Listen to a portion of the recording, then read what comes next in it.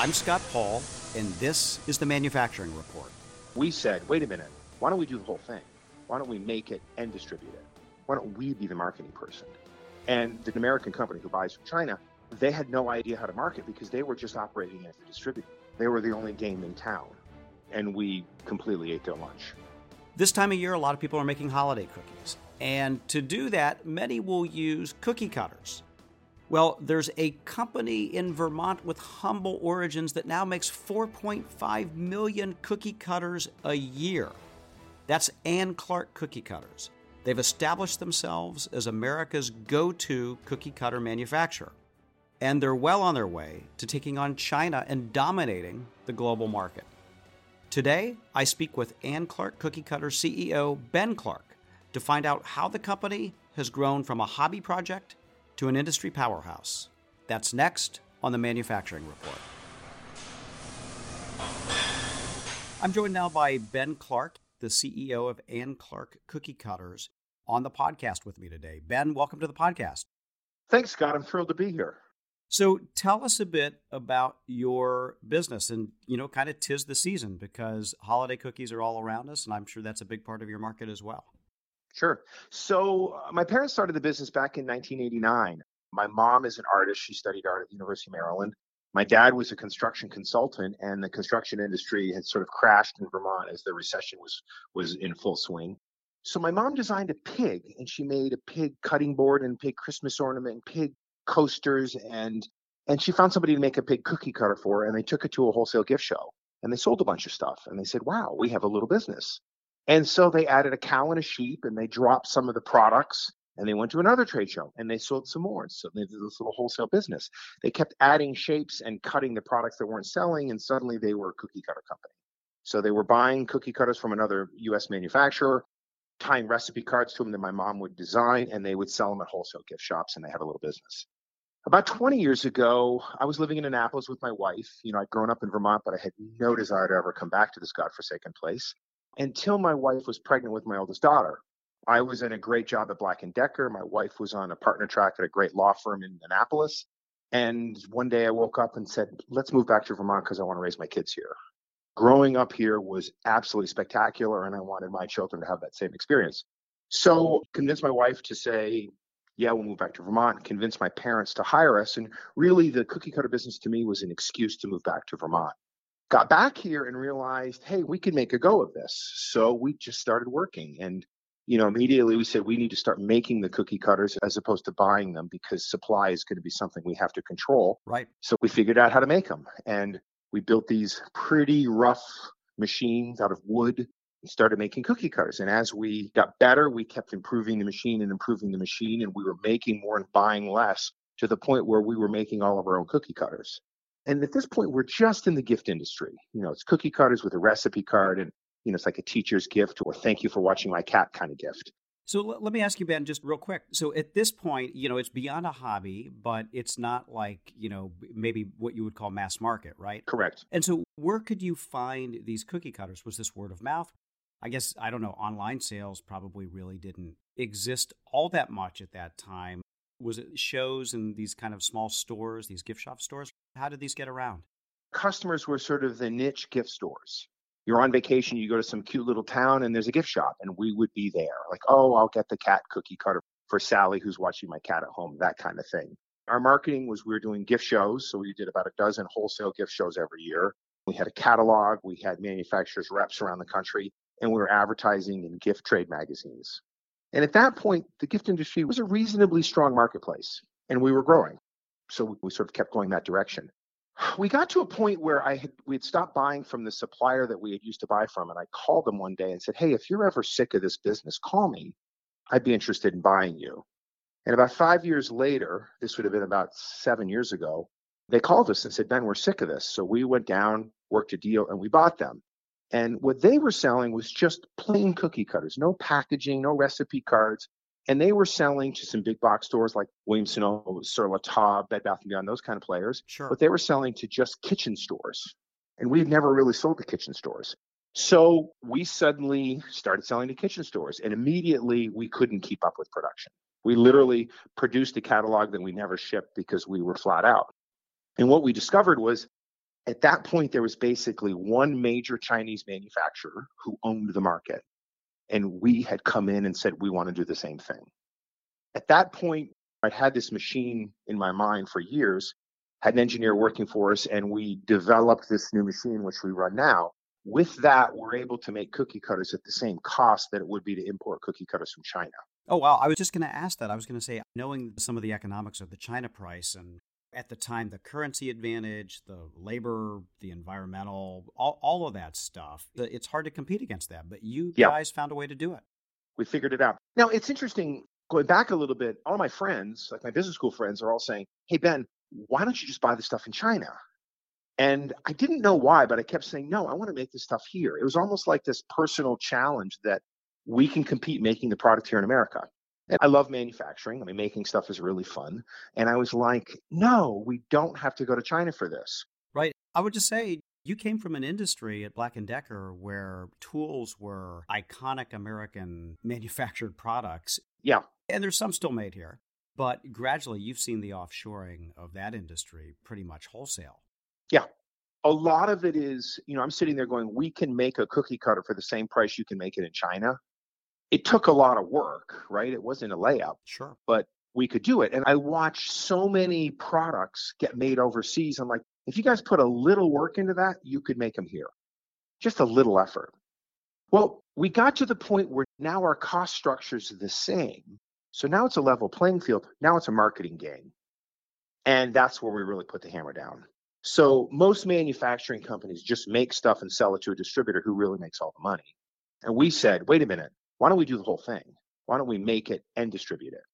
Why don't we be the marketing person? And the Chinese people it's an American company who buys from China. They had no idea how to market because they were just operating as a distributor. They were the only game in town. And we completely ate their lunch. It was actually funny, right when we really hit the market, they stopped labeling their product made in China. Interesting. Which is illegal. Right. The Lanham Act is pretty clear. Right. So 2 or 3 years later, we figured it out because we're buying their product and seeing the shows and stuff. So, I called my senator, I called my congressman, I did all that, nothing happened. So we finally had to sue them to get them to label their product made in China. Well, did you do this through the Federal Trade Commission or was this a civil action? When we sued, it was a civil action. Okay. Yeah. I mean, unfortunately, cookie cutters is not that big of an industry, so it didn't really get our senators' attention. I mean, they came down and talked to me. Sure.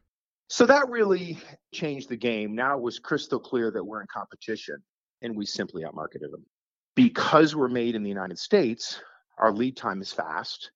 If we're out of something, we're out of something for 2 days. Whereas if a Chinese distributor is out of something, they're out of it for 3 months. Yeah, and you have the shipping time, the inventory, quality control, all of that stuff. Exactly.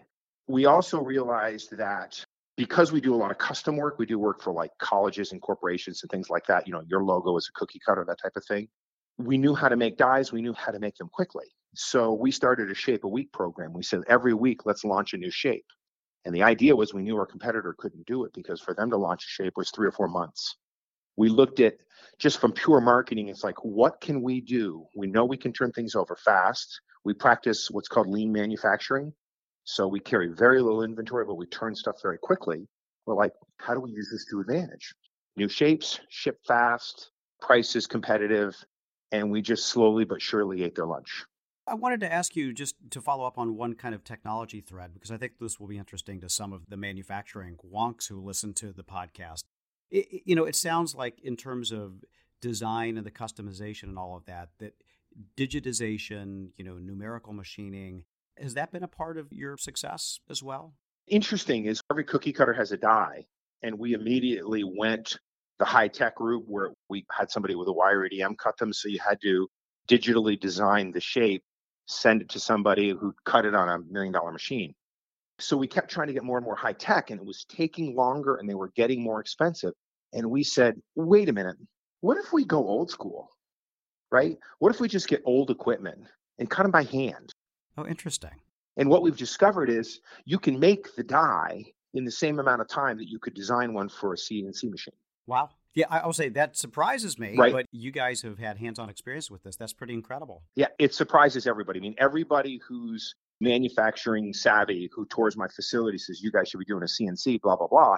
And I walk through and I say, How much is it going to cost me to make a die on a CNC machine? And how long is it going to take? Right. And that kind of ends the conversation.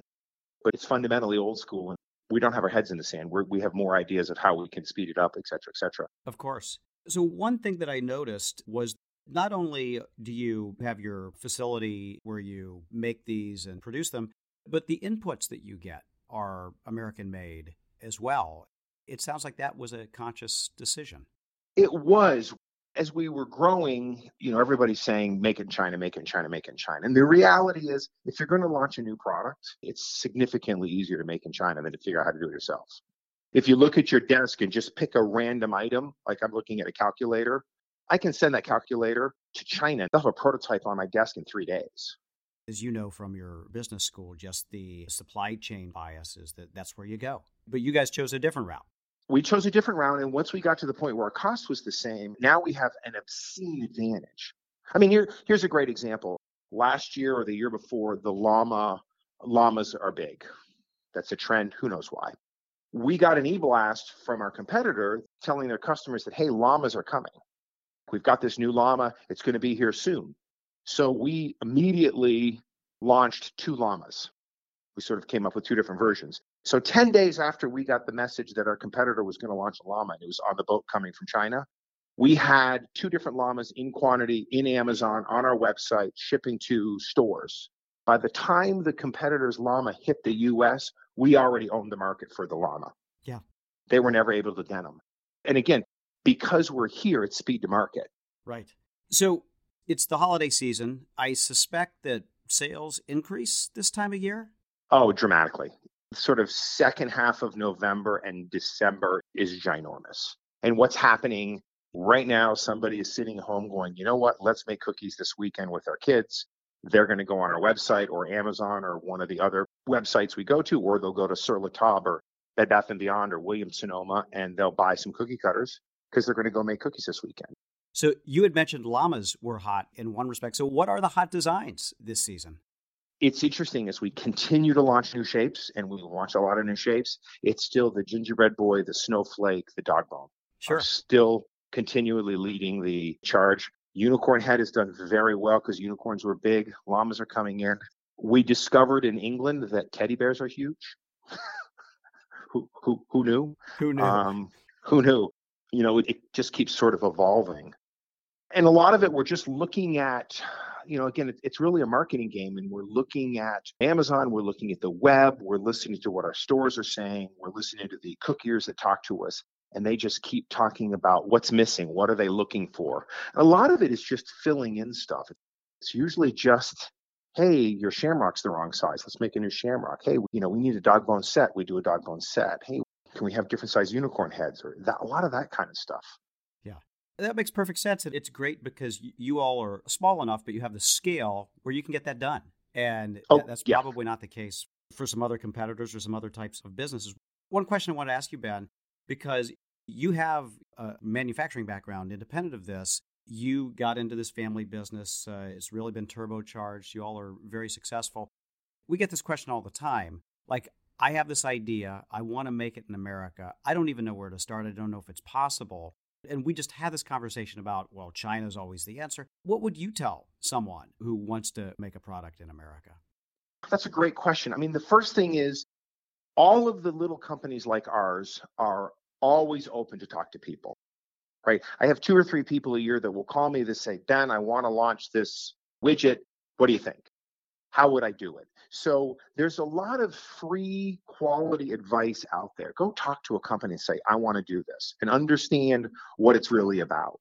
That's huge. I think another one is marketing always wins, right? If you don't have great marketing, it doesn't matter how good your product is. Yeah. You have to have great marketing or nobody's going to know you have a great product. And then it's just do it.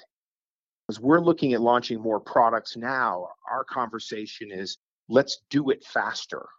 Just get it out there and see what people think. Don't take 6 years to develop the perfect product. Just launch something and the market will tell you very quickly what they think. With the internet age, there's pros and cons to it, but one of the pros to it is your feedback is instantaneous. Right. When I sell it to a store, I've got to talk to them like a year later to see if it's sold through. Amazon will tell you tomorrow, did it sell or did it not sell? A certain amount of it is just do it. I think another problem that I watch a lot of small companies have is don't have an ego. You have an idea, go with it, but you have to be able to accept criticism. If you launch a blue product and people say you should make it in red, make it in red. Don't argue why you made it in blue. It doesn't matter. So you've got to be able to just keep improving and keep learning as quickly as you can. I say, put your foot on the gas pedal. Don't go slow, because by the time you figure it out, your product's done. That's great advice, Ben. I'm glad you were able to share that. Well, best of luck, because I know it's a busy time, and thanks for taking a few minutes to join us on the Manufacturing Report. Oh, hey, thank you very much for your time, and have a great holiday.